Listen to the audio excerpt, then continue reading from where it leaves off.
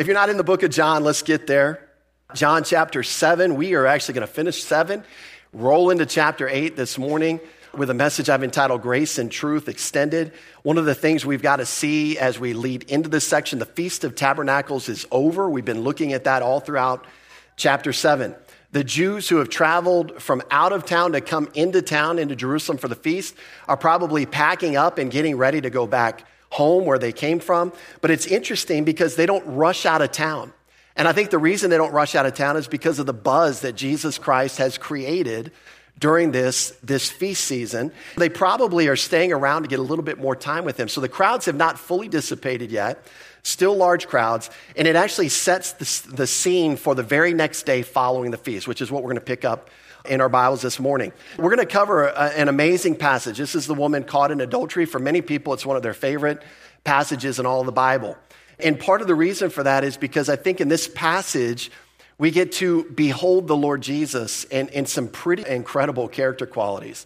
Not only grace and mercy, but also truth. He's actually going to be the embodiment of what John 1 says, that he came with grace and truth. We're going to see it played out in this story, this perfect balance. How can you be balanced in grace and truth? Oftentimes, we gravitate toward one side and we neglect the other, or we gravitate toward the other side and we neglect the other. Jesus is going to be the perfect balance. Just a beautiful picture we're going to see this morning. But before we get started, there's an elephant in the room. If you have your Bibles really quickly, many of you are going to have a footnote next to verse 53.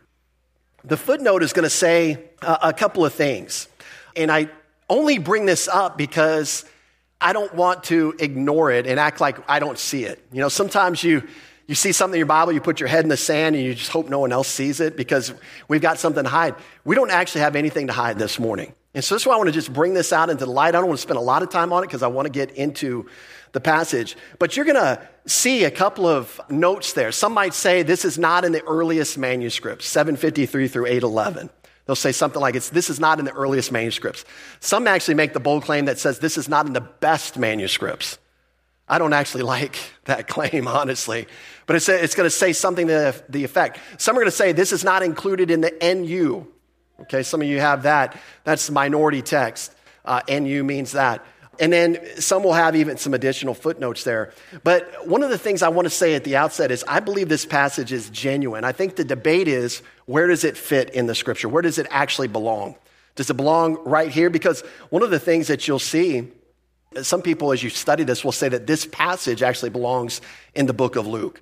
They'll say that the language, the vocabulary fits more of Luke's writings than it does John. I don't personally agree with that, just having looked at it myself. I can see why they make the argument. I don't personally agree with it. Some will say it belongs at the end of John's gospel. This was a story that wasn't put in order, and then John just kind of included it toward the end, maybe before the last chapter. That's a possibility. And then some will say it belongs right where it is. Now, there's some reasons for the debate. And I want to say this because I want to get to the passage this morning. I don't want to spend an entire sermon on textual criticism. I personally, if I'm being honest, if I'm up here in my confessional, this is where I do all my confessing, I think.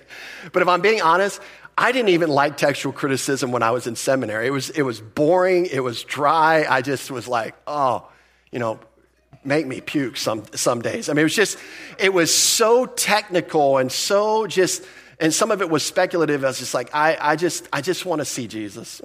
Like, I just want to enjoy Jesus. I want to get out of the technicalities of the minutia. I don't care how many angels fit on the pin of a needle. I don't give a rip about that. I want to know Jesus, right? So I'm trying to pass along that courtesy to you this morning by just covering it quickly, mention why there's debate, and then we want to get into the passage. If you want to talk more, if you're a true geek, and that's okay, I love geeks, I'm kind of one of them. If you're a nerd, I'm one of them. If you want to talk more about this in detail or it concerns you in some way, just call me, email me, let's get together. We'll spend some time going over it in more detail. I just want to give kind of a brief, quick overview why there's reasons for the debate. First thing, just a couple points. Most ancient Greek manuscripts before the 8th century don't contain this account. It's not found in some of these ancient manuscripts. Now, before you get all concerned, there's not a lot of manuscripts in general before the 8th century. That's why they call these manuscripts the minority text. Minority because there's not a lot of copies These are the old copies, and it makes sense. When you make copies on papyri, it just doesn't stand the test of time. Paper disintegrates over time, so we lost a lot of those copies. When you look at these copies that we do have prior to the 8th century, they don't contain this account. The other thing that's notable on this argument is no early Greek church father, I think before the 12th century, even comments on this passage in their commentaries and writings.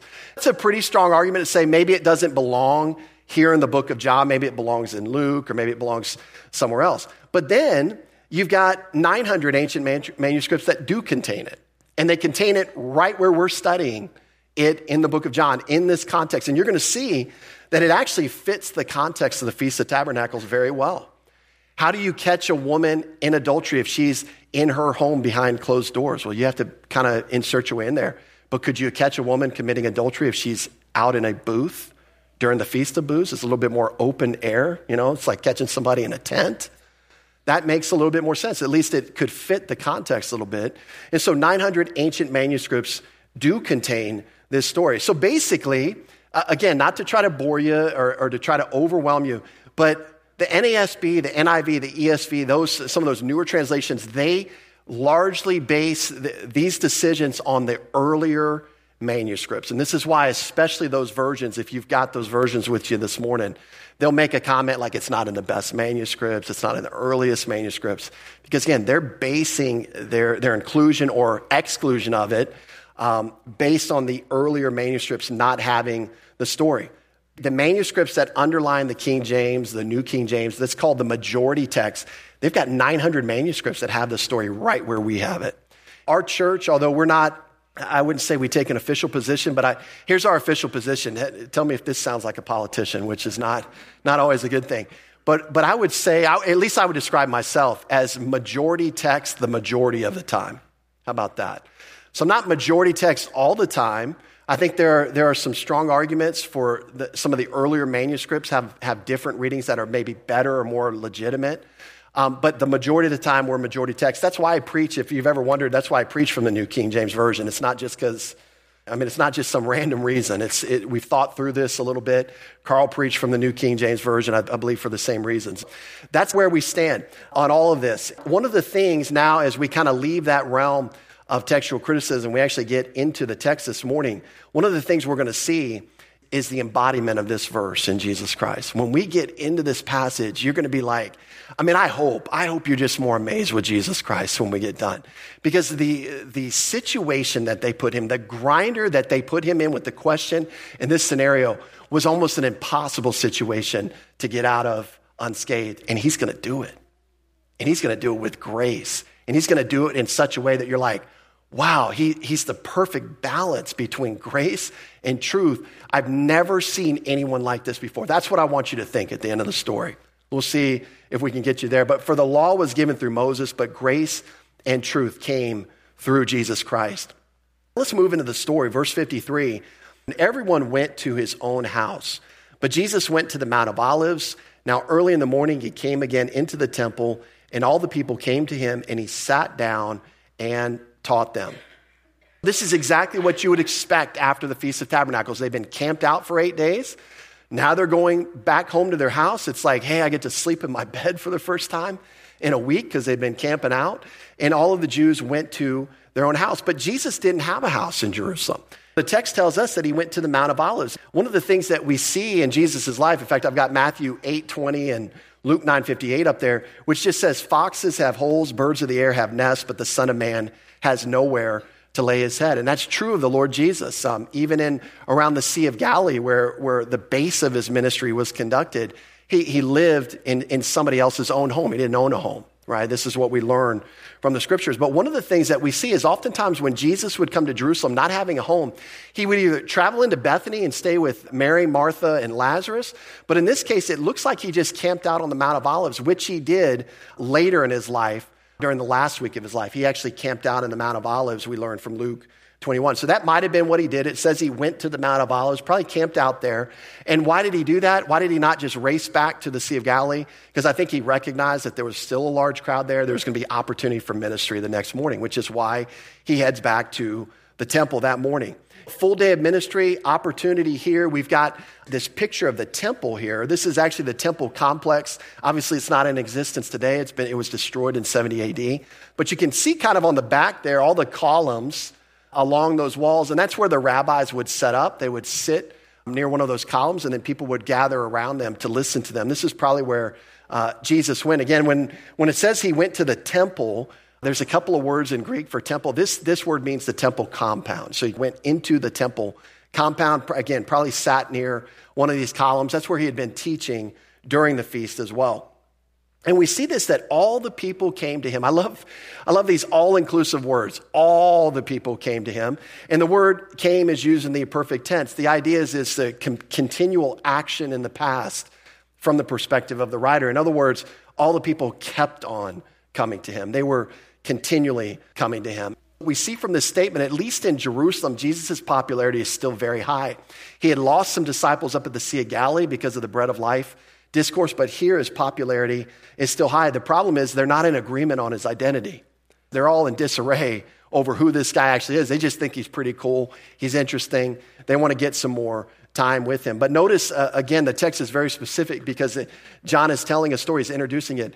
Who were coming to him? The people, not the religious leaders.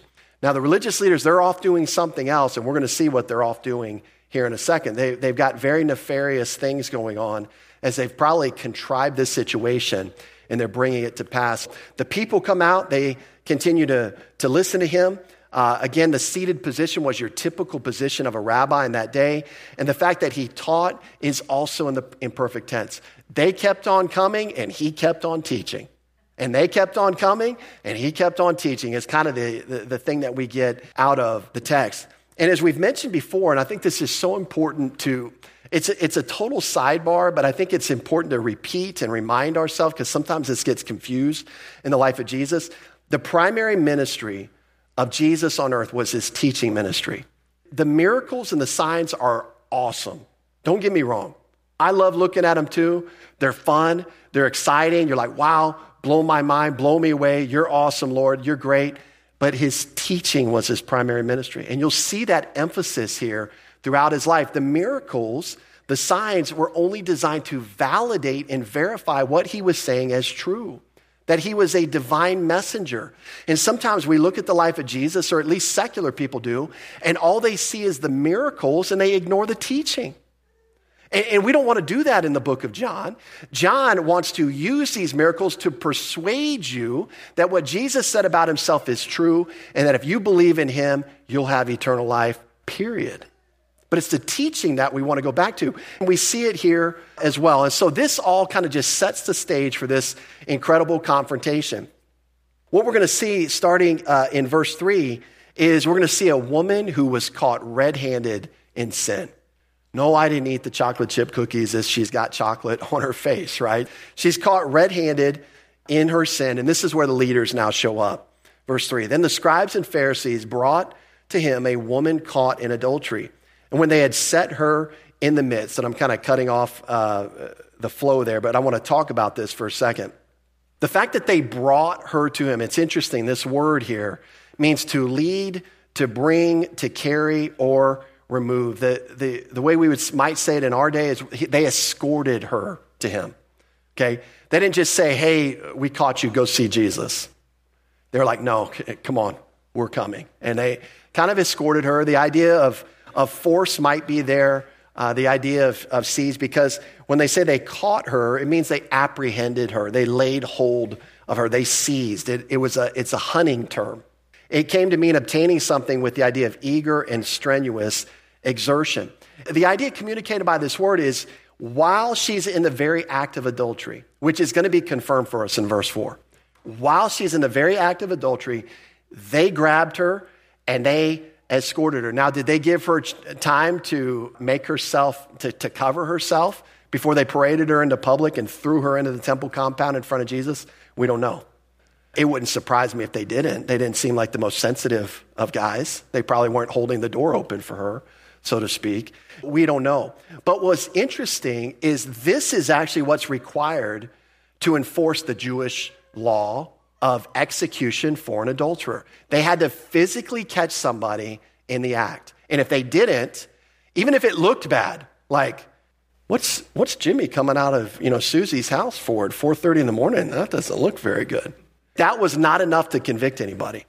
They had to connect them in the act. They couldn't even see them lying in bed together. That was not enough to convict them. They had to see them in the act. Apparently, this is a circumstance where these men actually saw this woman in the act and grabbed her and seized her. I know your mind's already going if you think like me, like I do. If you think like me, doesn't adultery require two people? Does it take two to tango? Last time I was explained the birds and the bees, that's what has to happen, right? So the question is, where's the dude? That's right off the bat. Right off the bat, this isn't passing the smell test. Right off the bat, they've got the woman. Where's the dude? Where's the guy, right? He had to be involved. If they caught him in the act, something's off immediately. Now, Jesus is no fool. He sees this, I'm sure, immediately. The text, though, is completely silent on this point. So there's been multiple speculations. Let me just give you a couple. One, the man got away. They were unable to seize him. That's definitely a possibility. They came in the room. There was commotion. He somehow slipped away, got away. They only had the woman. They brought her to Jesus. That's a possibility. The other possibility, a little bit more nefarious, is that it wasn't a genuine inquiry. And so they actually set this woman up in order to entrap Jesus, and they let the guy go. Now, the guy might have been one of their own group. We don't know. There's a lot of speculation. We could really get into that type of speculation. But it's interesting to note that he's not there. They don't have a hold of him. They set her in the midst. This was designed to do two things: publicly shame and humiliate her and disrupt Jesus' teaching. They wanted him to have to take a stand on this situation. This is the proverbial difficult scenario that, just to use a phrase, you're darned if you do, you're darned if you don't, right? Kind of deal. Either decision he makes here, it has the potential to look negative on him, even though he didn't even cause the situation. So they know what they're doing. They were very cruel in doing this, by the way. The law didn't require public humiliation.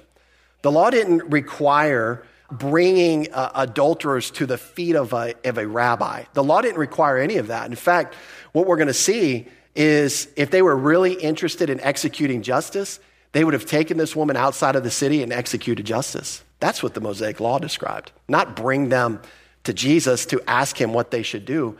They clearly understood the law to say that. They're just trying to put Jesus in a very difficult predicament. And what we're going to see, in fact, we're going to get their motives spelled out to us. We don't have to speculate on their motives. They're only interested in discrediting Jesus. They don't really give a rip about the law. They don't care about righteous judgment. They don't care about any of that. They're using this as a scenario to entrap Jesus so that they can further condemn him. They're just looking for a way.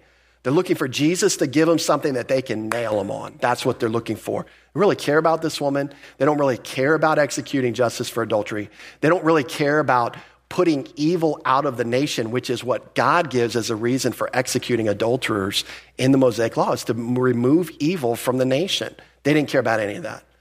They're like, here's a chance to get Jesus, let's do it. That was their mindset. We see this accusation in the trap that they put Jesus in verses 4-5. Then they said to him, "Teacher, this woman was caught in adultery in the very act. Now Moses in the law commanded us that such should be stoned, but what do you say?" Notice they don't say to him, "Jesus." What do they say to him? "Teacher." This is an insincere term of respect. They're flattering him. This is like saying, "Oh, rabbi, rabbi." "Oh, doctor, doctor. Oh, sir, sir." It's this way of flattering him. They don't have any respect for Jesus. This is totally 100% insincere.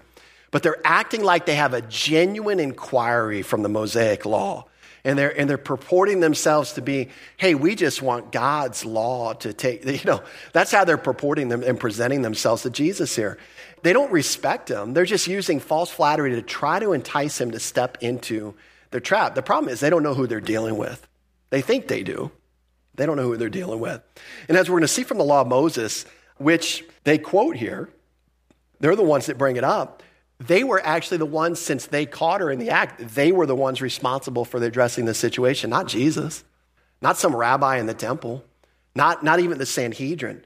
So to bring her to Jesus without the man was already outside the given instructions in the Mosaic law. They're already claiming that they're following the law, but they're breaking the law, even in the way that they're going about all of this. Let's look at a couple of things in the law. I think this will help clarify this for us. They say, now Moses in the law commanded us that such should be stoned, but what do you say? Moses did indeed give this instruction via inspiration of the Holy Spirit. We find it in the law, Leviticus. We find it in Deuteronomy. And then we find kind of a reference back to it in Ezekiel to show what the common practice was. But kind of walk through this with me. Leviticus 20:10. Notice it says, the man who commits adultery with another man's wife, he who commits adultery with his neighbor's wife, the adulterer and the adulteress shall surely be put to death. So how many people get killed? 2, not just 1, right? And that was part of the law. By the way, notice that the method by which they were executed is not mentioned in Leviticus 20:10. It just says there to be put to death. Put to death how would be the question. Well, that brings us to Deuteronomy 22:23-24. If a young woman who is a virgin is betrothed to a husband and a man finds her in the city and lies with her, then you shall bring them, how many? Just her, right? No, both, out to the gate of that city. And you shall stone her to death with stones, or them? Them. Again, you see the problem here. You see the problem even set up by the way they're setting this up. You shall stone them to death with stones. The young woman because she did not cry out in the city, and the man because he humbled his neighbor's wife. So you shall put away the evil from among you. See the goal, the end goal for a nation, when their civic law was tied with their theology, their religious law is their civic law. It's designed to push evil out of the nation. And so there was justice when religious laws were broken because it was part of their civic law. Again, this was the goal of this execution. It seems to mention in Deuteronomy, you'll see, they seem to mention, at least in this passage, specifically a betrothed woman, meaning she wasn't yet married. But then we go to Ezekiel 16. And notice this. This is a description of judgment as the Israelites executed judgment on adulterers. And this is what he says. And I will judge you as women who break wedlock, there's adultery, or shed blood are judged. I will bring blood upon you in fury and jealousy.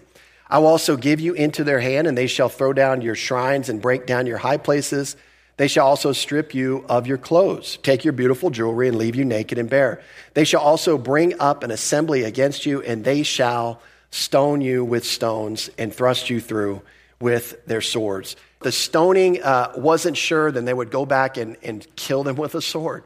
So this is how they executed adulterers. So when they said Moses commanded us that such should be sown, it's kind of they're putting together these passages and understanding it this way. In these passages, we see the following details. Again, as we brought out, both man and woman involved in adultery were to be put to death by stoning. And again, why? It seems very cruel, but it was God's way of putting evil away from the nation. So they wouldn't be like all the other nations around them. Okay, God wanted marriages to succeed. He wanted families to be healthy. And this, obviously, when you've got a people that are engaging in adultery, it's anything but that is kind of the point. The execution of these laws, though, I don't know if you noticed, it wasn't like when you find them, bring them to a court of law. No, if you've got 2 or 3 witnesses that witness the act, you go deal with it. That's your civic responsibility as a citizen of Israel during the days of the Mosaic law when that was in effect. The execution of these laws were civic duties. Jesus legally should not even been brought into this situation. So Jesus knows all this, I believe, going right when they show up, he's like, oh my. What are they trying to do? I think he suspects what's going on. Now, what makes this an awkward situation for Jesus, at least awkward in their perspective, but you got to remember, they're playing checkers. Jesus is playing chess, right? And you see a good chess player, and what do they typically know? They typically know your moves 2 or 3 moves in advance. That's why they're so frustrating to play. If you've ever played a good chess player, you're like, oh, I think I got him now. And they're like, oh, they saw that coming. How did they see that coming? This is how Jesus is doing. So they think they got him. And on a surface level, they do have him. Because let me tell you why. The Jewish nation was currently under Roman rule. No one in the Jewish community had legal authority to execute anyone. If Jesus would have said, yep, execute the Mosaic law, let's stone her, he would have gotten in trouble with Rome.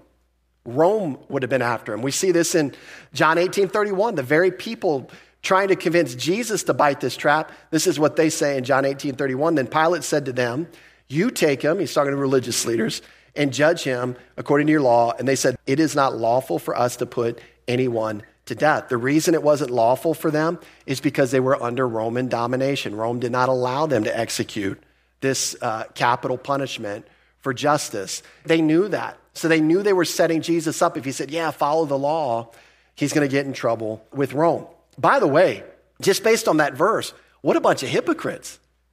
They weren't even executing the Mosaic law according to a T.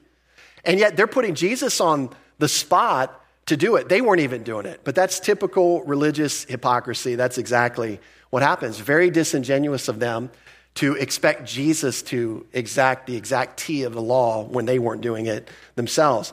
The second awkward situation is that Jesus was claiming to be from God. And so if he encouraged the law of Moses to be ignored or broken, then that would have gotten him in trouble with the Jews. They'd say, this man's not really from God. Look, he told us not to obey the Mosaic law. So you can see the scenario that they think they've entrapped Jesus. He's got no way out of this, right? The problem is they just don't know Jesus Christ. That's problematic for a lot of reasons, especially when you're trying to outwit the Savior. You ain't going to outwit him. And they're about to find that out. They think they've got him backed into a corner. They think they've got everything coming against them. They think they've finally found a way to trap Jesus Christ. And in verse 6, we're going to see their motives exposed. John's going to record this. It's kind of an editorial comment. This they said, testing him, that they might have something of which to accuse him. But Jesus stooped down and wrote on the ground with his finger as though he did not hear. I love that response, by the way. It's just classic. It's awesome. Anyways, we'll look at that. This is the other thing I love. This they said, right? The word said, imperfect tense. In other words, they kept on asking him, but what do you say? But what do you say? But what do you say? Are we there yet? Are we there yet? Are we there yet? Right? It's that kind of deal. What do you say? No, what do you say? We're not going to let you off the hook on this. So what do you say? Here's your two choices. Which one do you pick? They were just up in his grill. They weren't going to let him off without giving an answer. Their entire purpose we see here of bringing this woman in front of Jesus was to test him. Testing means to try or to prove in either a good or bad sense. They were trying to obtain information from Jesus so that they can use it against him. That's what they were trying to do. And so they're testing him in this way. They wanted him to offend one of two sides. And then when he offended one of two sides, then they could work their angle from that side. That was what these leaders thought they were going to do. So they felt like they had put Jesus in a no-win situation. In fact, it's brought out by the next point with a purpose clause in the Greek. This Greek clause, hina, that they might have something of which to accuse him. It's the reason they did this. It's the reason they engaged in this entire scenario. I don't know if they devised it the night before. I don't know if they caught this woman in adultery and they, on the spot, thought, man, I think we can trick Jesus. We can use this to get Jesus. I don't know what happened, but this is their motives behind where they sit today. By throwing this woman in front of him, asking him the question, peppering him, what do you say? What do you say? What do you say? They're trying to get him to basically hang himself, trip on his own words. So they want to accuse him. They want to openly condemn him in a legal sense. They want to have a legal reason to get rid of him, and they're using this scenario to do it. Again, they were trying to entrap him in order to condemn him. Judgment on the woman for her sin was only a means to get to the condemnation of Jesus Christ. And this is what I'm saying about these guys. They had zero interest in executing the Mosaic law. They couldn't care less about the Mosaic law and actually doing things according to righteous judgment. Condemnation of Jesus Christ at any cost, even if it requires them to break the law, they're in. That's what they want. They just want to condemn Jesus any way, any means possible. And like I said last week, and I'll say again as we lead up to the Passion Week of Jesus Christ, they are simply training themselves right now for what they'll do 6 months from now. Because when we get to the trial of Jesus Christ, I should say trials, plural, it's, if you know the phrase, it's an absolute kangaroo court. Everyone know what kangaroo court is? That's kind of an older phrase. We used to, let me illustrate it. We used to have a kangaroo court when I played minor league baseball. And teammates would write stuff up about you and you would get fined if the group thought it was worthy of a fine. So I remember one teammate, I won't mention his name, but he never cleaned. He never put when you play minor league baseball, someone washes your uniform for you. You don't have to wash it. He was so lazy, he wouldn't even put his uniform in the basket at the end of the game. So after a couple of weeks, you can imagine what that thing might smell like. One of the things we wrote him up on in Kangaroo Court is like, you stink, bro. Like, you got to wash your clothes, my man, if you want to stay in this locker room. We wrote that up, and then we would have a day where the manager would determine what the fine was, and I think he got fined $40 for stinking. And that was like a Kangaroo Court. It was just kind of a fun, non-legal way of just doing things to kind of get back at people. And then guess what he did? Because we nailed him on his locker stinking, he came after us the next Kangaroo Court. And so it became this, it wasn't justice at all. It was just getting back at one another. That's what we're going to see with Jesus. They weren't concerned about the legal ramifications of anything they were doing. They were just doing it. They were just pushing it forward to get him executed. We're going to see that in about 6 months from this time and date. And as I mentioned, I love Jesus' initial response because he basically ignored him because they didn't have a genuine interest. This wasn't a genuine question. Have you ever had anyone ask you a question and as it's coming out of their mouth, you're like, this is not genuine. They're not really trying to gather information. They're just trying to make a statement with their question. They're trying to pin me with a question. It's less than genuine, so he basically ignores them. And what I love about Jesus is the word wrote here is also in perfect tense. He just kept on writing on the ground. And they kept on saying, what do you say? What do you say? And he just kept on writing on the ground. What do you say? What do you say? And he just kept on writing on the ground. So you can see that scenario. I mean, it's coming to a head. There's a confrontation coming, but it hasn't quite reached there yet. There's a lot of speculation and debate on what he actually wrote. And rather than get into that, I'm just going to say the text doesn't say. I don't know what he wrote. A lot of speculation. In fact, they would tell us in seminary, preach some of the speculations because they preach well. And there are some ideas out there that sound really interesting, like he wrote the Ten Commandments, or he wrote down, he was writing a verse that condemned them for not being clean witnesses. But the text just doesn't say. It might preach better, but it would probably be terrible Bible interpretation. So we just don't know what he wrote. He wrote something in the dirt, and he kept his head down writing it as they kept peppering him with, what do you say? What do you say? What do you say? And now Jesus is going to move into checkmate. This is where they think they're playing checkers. He's about to come get their king, so to speak. He's going to expose their motives, verses 7 through 8. And the way he does it is he asks them a question, or he makes a statement. So when they continued asking him, he raised himself up and said to them, he who is without sin among you, let him throw a stone at her first. And again, he stooped down and wrote on the ground. So again, we see this word continued. It emphasizes they just kept on being persistent. They weren't going to let Jesus off the hook. They wanted him to trap himself. They weren't going to let him off the hook. And then now he raised himself up, right? He's been writing on the ground.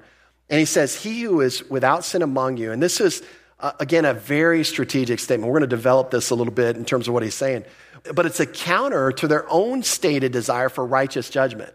They came in as like the holy, we're here because of God. We want God's justice done to this woman because she's such a terrible sinner. We were designed by God to enforce this. And what do you say? I mean, this is how they presented themselves. Jesus is now basically going to say, that's a bunch of malarkey. That's not how you really feel. And he's going to do it by making this statement, he who is without sin among you, cast the first stone. Now, it's really interesting as you watch the life of Jesus, isn't he the master of taking a question and redirecting the whole conversation either with another question or another statement? And he's going to do that here. They don't even know what's happening. Jesus, he kind of looks up and they don't even see him flipping the table on them. They think they got him across the table. They don't see that. No, he's moving it. He's flipping it back on them at this point. It says he raised himself up. He who is without sin among you. That's always kind of a confusing phrase. Some people think, did Jesus mean they had to be absolutely sinless to execute the Mosaic law? And I don't think that's what he's saying at all. Otherwise, no one could execute law. There'd be no judge, even in America, if you had to be sinless to execute justice, right? So I don't think that's what he's saying at all. But I do think that he's saying that their judgment needed to be perfect to condemn this woman to death. In other words, they needed a truly just case against her if they were going to execute justice. And that was their problem. That's what they didn't have. They were not without sin in the way that they brought about this case, as evidenced by the fact the man's not there, and then we'll look at some other details as well. So it's really interesting because Jesus, when they came to him, they put Jesus in the place of a judge, and now Jesus has flipped the table. Now he's her defense attorney. And he's saying, you guys don't even have a legitimate legal case. In fact, he's saying this. He's saying he puts the dilemma back on them, because if they stoned her the way that they were saying and they didn't sin, then they wouldn't have brought about this case to begin with, right? If they stoned her, then they were basically saying we're without sin, that we have a perfect legal case against her. And if they don't stone her, guess what they have to admit? They don't have a perfect legal case.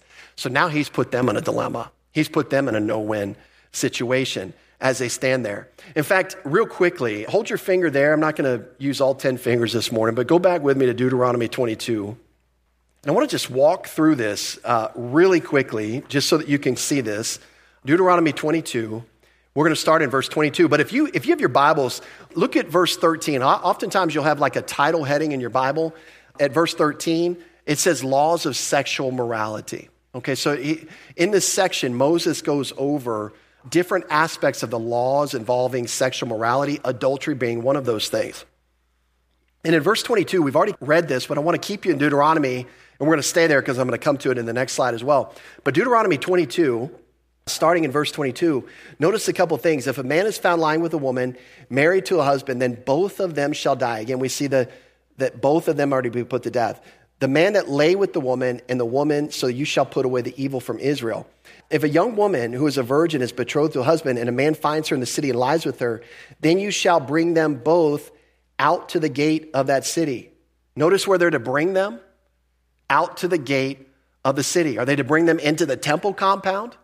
Are they to bring them into the temple complex and throw them at the foot of the rabbi? No. The people that caught them are to bring them to the gate of the city. And you shall stone them to death with stones, the young woman because she did not cry out in the city, and the man because he humbled his neighbor's wife. So you shall put away the evil from among you. You can see that they are not even following the Mosaic law. They don't have a clean legal case because they've already jumbled up the process, okay? And it's going to get worse because since this occasion of adultery seems to have been contrived or set up, or they had impure motives for bringing it, with the woman as a guilty but unknowing victim of their scheming, they weren't clean witnesses based on God's standards. In fact, God's standards were 2 or 3 witnesses, see the same thing, and they just witnessed it, right? Not that they contrived the scheme to get it there. And so by implication, Jesus is saying that they all deserve the death penalty if they're going off the technicalities of the Mosaic law. He had actually flipped the tables on them. They were false witnesses, and guess who was deserving of death on that day? Not her, legally. They were. Because they had engaged in being a false witness against this woman in a contrived way simply to entrap Jesus. And Jesus just basically said checkmate with that statement. He just completely flipped the tables on them. Now, I told you to keep your finger in Deuteronomy. Go back to Deuteronomy 19, verse 15. And I want to show you this. This is the law of witnesses here. And you're going to see that if you engaged in being a false witness in the nation of Israel, the thing that you accused a person of, that you were a false witness against them of, you ended up receiving the penalty that they deserved. That's what we're going to see in Deuteronomy 19:15. One witness shall not rise against a man concerning any iniquity or any sin that he commits. By the mouth of 2 or 3 witnesses, the matter shall be established. If a false witness rises against any man to testify against him of wrongdoing, then both men in the controversy shall stand before the Lord, before the priests and the judges who serve in those days, and the judges shall make careful inquiry. And indeed, if the witness is a false witness who has testified falsely against his brother, then you shall do to him as he thought to have done to his brother. So you shall put away the evil from among you. Guess what was just as evil as adultery in God's sight? Being a false witness and bringing a false case against somebody unjustly. The same exact penalty would have applied to them. And Jesus just flips this table. See, the law of God is black and white. There's no gray. There's no, you tried your best. God's law demands perfection, and it demands justice on those who don't keep it perfectly. And this is the case here for him. They claimed they wanted perfect justice against this woman, and Jesus says fair. But if there isn't perfect justice, if you guys contrive this in any way, then if you want perfect justice for her, then you want perfect justice for yourself. And they, I think, realize this. This is why I think they're going to walk away from this situation. Because most lawbreakers, by the way, they want mercy for themselves and they want justice for everybody else.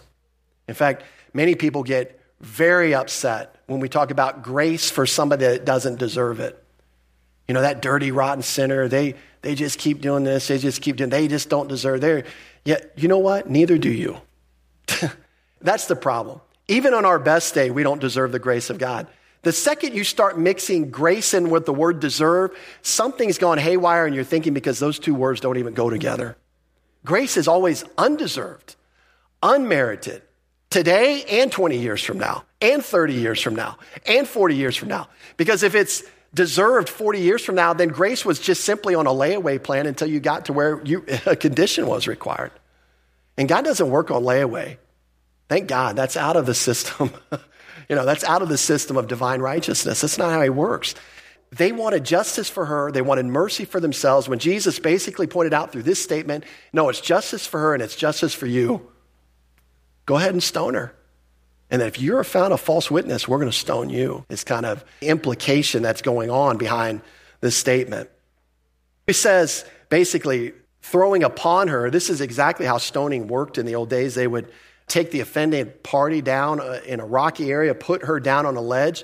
The first person would try to hit her with a big rock in the head, kind of knock her somewhat unconscious, and then the rest of the group would finish her off with small pellets until they died. And this is exactly how stoning worked. And again, Jesus makes a statement. He stoops down and just writes. And I think he doesn't say anymore. We don't have a lot of detail as to what he was writing, what he was thinking, but I think he's praying that the word of God, the law of God would prick their conscience and just motivate them to not execute this woman. But he put it back on their plate now. Now they have a decision to make. Now they're facing a dilemma. But praise God at this point, you can go with me back to John 7 or John 8 if you're not there. Praise God at this point, their consciences were still working.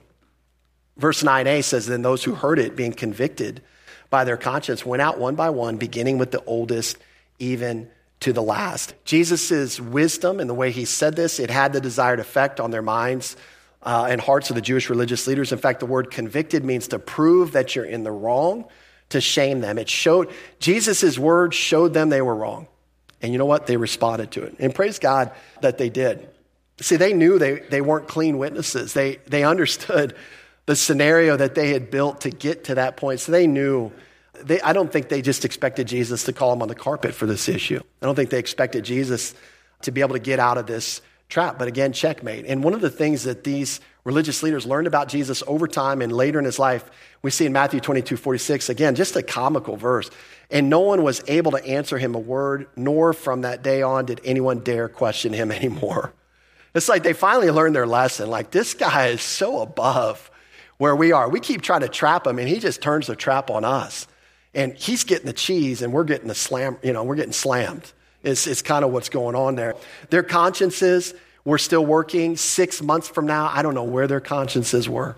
They were gone.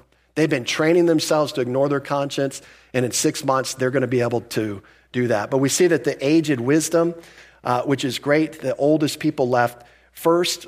It made it very culturally difficult for the younger people to stick around. That would have been a culturally difficult thing to go against their co-conspirators, especially when the elders had decided, hey, this isn't worth pursuing. So they all seemed to leave one by one. They, in effect, by doing this, they dropped the charges against the woman. They let her go free, even though she was guilty of adultery. They had caught her in the very act. They didn't have a legal case. That was appropriate according to the Mosaic law. Now, as you can imagine, the attention turns to Jesus and this woman. How's he going to conclude this conversation? Well, verse 9b through 11, it says, Jesus was left alone, and the woman standing in the midst. When Jesus had raised himself up and saw no one but the woman, he said to her, woman, where are those accusers of yours? Has no one condemned you? She said, no one, Lord. And Jesus said to her, neither do I condemn you. Go and sin no more. left alone is pretty relative here. They're in a crowd of people. He's been teaching a crowd of people. So there's a lot of people still around. Wouldn't you have loved to have been a fly on the wall, by the way, for this whole scenario, to watch this unfold? It would have been pretty amazing. What's also amazing is that she stayed there. If I saw people dropping it, I'd be like, I'm out of here. They're not condemning me. But she stays there. It's almost like she's looking to find that closure with Jesus. And I think, praise God she did, because we get what Jesus addressed her with. He raises himself up. Remember, he had not been looking at the accusers leaving. He'd been writing, right? He'd said what he said. He went back down writing. He may have heard their feet shuffling, may have other clues that they were leaving, but now he actually takes it in with his eyes. He raises his eyes and he says to her, woman, where are those accusers? Has no one condemned you? And so he basically asks these two questions. Where her accusers are right now at this moment, the answers are not there. And number two is, has no one condemned you? Has no one produced or pronounced a sentence of judgment? Is there any legal case remaining against you? Is kind of probably what he might be saying. And she says, no, Lord, no one. And I love this statement. It's very profound for a lot of reasons we're going to look at here in a second. But Jesus said to her, neither do I condemn you. Neither is a great word. It's continuative. It means and also not. And similar to the lack of accusers, Jesus also will not pronounce a sentence against her. Technically speaking, it's true from a technical sense. Why is it true? Because Jesus didn't witness the adultery in the act. Jesus also didn't have both of the guilty parties here. So technically, from a Mosaic law standpoint, he couldn't condemn her. That's technically, I think, what he's saying. But I also think he's got something more in mind here, because it fits with the stated purpose of the Godhead in John 3:17. God did not send his son into the world to condemn the world, but that the world through him might be saved. And we also know that the law's purpose was to condemn. You can see that in 2 Corinthians chapter 3. It's called the ministry of condemnation. It's called the ministry of death. But it's not like God is up there laughing, ha, ha, ha, I'm going to condemn you. That's not it at all. In fact, the heart behind the law, the giver's purpose of the law, was to reveal the sinner's need for a Savior. We were in a precarious predicament because we're lawbreakers. We deserve the justice of God. God gave the law to clearly delineate that. See, many people mistakenly think that the Ten Commandments or the law is given as a standard by which you try to keep in order to get to heaven. That's not the purpose of the law according to the Bible. It's to show you that God is holy and you are not. So that when you see that you are not, you will reach for something outside of yourself by faith and trust in the solution God has provided for righteousness, because you can't get there on your own. The law reveals that to us. It's actually a gracious revelation. It's negative. No one likes to be told you're not good enough. But when it comes to heaven and hell, tell me whatever you need to tell me, Lord. I just want the truth. If I'm not good enough, then I want to trust in the Savior that you sent. And if I have to be good enough, well, then I better get to work. And praise God, it's not the latter. It's you're not good enough. God's got a solution that is good enough. He sent his dearly beloved son to face the penalty and die the death that you deserve to die. He died for it and he paid for it in full. And then God accepted his sacrifice on your behalf. And if you trust him, you get the benefit of it. What a deal. I mean, that's grace. That's love. Does anyone deserve that? No. In fact, I talk to people all the time. They're like, if you knew what I did, I don't need to know what you did.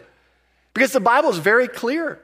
We either take your word and how bad you feel about what you did, or we take God's word and the great love by which he's loved you to even provide a payment for the worst of sins that you've ever committed. What a Savior. What a God we have. We see that justice required by the law was designed to show us our need for mercy and grace in the person of our substitute. Let me just say this. Jesus did not miscarry justice here. Many people will accuse Jesus, well, he should have executed her. She did commit adultery. He should have done that. Jesus didn't miscarry justice. He simply delayed it. And I'll tell you why he delayed it. And Romans 8 is very telling here. Romans 8:1 tells us, therefore now no condemnation to those who are in Christ Jesus. Do you know that if you have put your faith in Jesus Christ and what he did for you, you stand in a position before a holy and righteous God, and he will never condemn you? Let that sink in for a minute. That is just incredible truth, because you have been placed in Christ Jesus. Romans 8 goes on to say, who shall bring a charge against God's elect? Who can even bring a charge against you is the question. Who can even get a case on God's docket to reconsider your righteousness? Guess what? No one can, because it's God who declared you righteous. Last I checked, he's the highest authority in the universe. And so if he's declared you righteous on the basis of your faith in Jesus Christ, then guess what? You're righteous in his sight, period. And no one can bring any case against you. Romans 8:34. Who is he who condemns? It is Christ who died. And I highlighted that because the reason that you don't have to be condemned is because Christ was condemned in your place. And see, Jesus tells this woman, neither do I condemn you. One, from a legal Mosaic perspective, but I think he knows exactly what he's going to do 6 months from this date. And he is going to take the condemnation that this woman's adultery deserved. And he was going to pay for that sin. So she didn't have to face the condemnation for what she had just done. And guess what? That's true of every person in this room this morning. Jesus took your sin, the sins that you've committed. He was condemned in your place so that you wouldn't have to be condemned. This is the beautiful nature of this grace and truth moving out. God is not miscarrying justice. He is executing it. The good news of the gospel, he doesn't have to execute it on you. That's the good news of the gospel, because he executed it on his dear son in your place as your substitute. But what should she do going forward? And thank you for bearing with me this morning. I know I'm a little bit over. Want to get through this passage though. Go and sin no more. So he gives her two commands now that he's not condemned her. By the way, did you notice the order there? Religion will flip this order. Religion will say, go and sin no more and I won't condemn you. It's not what he says at all. He says, I do not condemn you. And now on the basis of that, go and sin no more. You see, grace, does she deserve that? No. We could say that much more emphatically. She didn't. In truth, go and sin no more though. Go forward in fellowship with me. Don't go on destroying your life through sin. In fact, the first one command there is go. It communicates as you now go about your scene. Jesus wants her to live going forward, motivated by the fact that she's already not condemned. Not in order to not be condemned, but motivated by the fact that she's not condemned already. Now go and live. And then sin no more is, it's a present active imperative.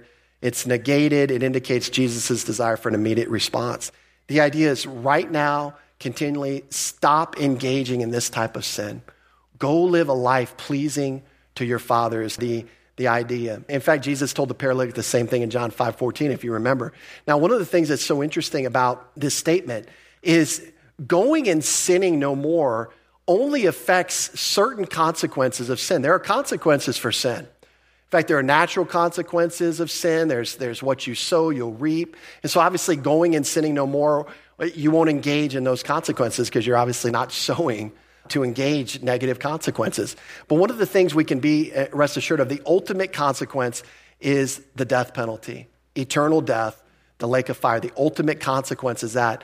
And going and sinning no more is not the solution for the eternal death penalty. That's not the solution, going and sinning no more. It's the fact that you had a Savior die on the cross for you in your place and rise again. That's the solution for the ultimate consequence. But what he is telling her here is you're not condemned because I'm going to be condemned for you. But secondly, if you go on and sin, you're still going to suffer consequences. So he wants her to live an abundant life going forward and not just continue to drown in sin. Again, that oftentimes can get confused as we look at that. Next week, and let me just point this out, because we've got this great tie-in. If for some reason 753 through 811 is in the wrong spot, we've got this great tie-in contextually from 752 to 812, and I just want you to see it and have you think about it. It says, they answered and said to him, 752, are you also from Galilee? Search and look, for no prophet has arisen out of Galilee. Verse 12, then Jesus spoke to them again, saying, I am the light of the world. He who follows me shall not walk in darkness, but have the light of life. And I want to challenge you this week, if you are up for the challenge. It's kind of a mission impossible statement. If you're willing to accept it, find the Old Testament verse that might connect those two together. And let's close there with the word of prayer. Lord, I thank you for this morning. I thank you for this section of your word. What a beautiful picture of who you are. And I think we just scratch the surface so many times when we look at this in a 50-minute setting. But Lord, you're mind-blowing. You're awesome. We We love you. We pray that even as we walk out of here, our head is held high in boastful confidence, not in ourselves, but in what you accomplished and who you are, the promises that you make based on what you accomplished. So we're so grateful for you. And it's in Jesus' name we pray. Amen.